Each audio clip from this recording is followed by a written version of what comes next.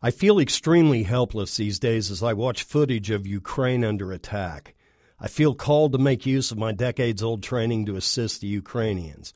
As an artist, I'm wrenched because throughout history, invading armies have sought not only to wreak havoc on human populations and infrastructures, but to snuff out entire cultural heritages. They destroy art and architecture to further demoralize their opponents. An article in the Washington Post this week describes how the Andrei Shepetsky National Museum is scrambling to remove all art to basement bunkers. Ihor Kozan, the museum director, said, "There is an egomaniac in Moscow who doesn't care about killing children, let alone destroying art. If our history and heritage are to survive, all art must go underground."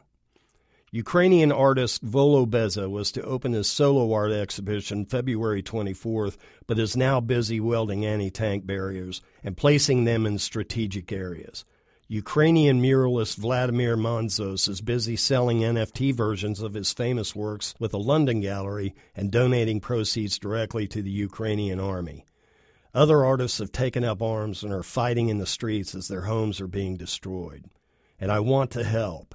Although it doesn't feel like enough, I will donate to vetted organizations helping on the ground, and I will pray that this horrific insanity will somehow come to a quick end. For KMUW, I'm Kirk Klontz.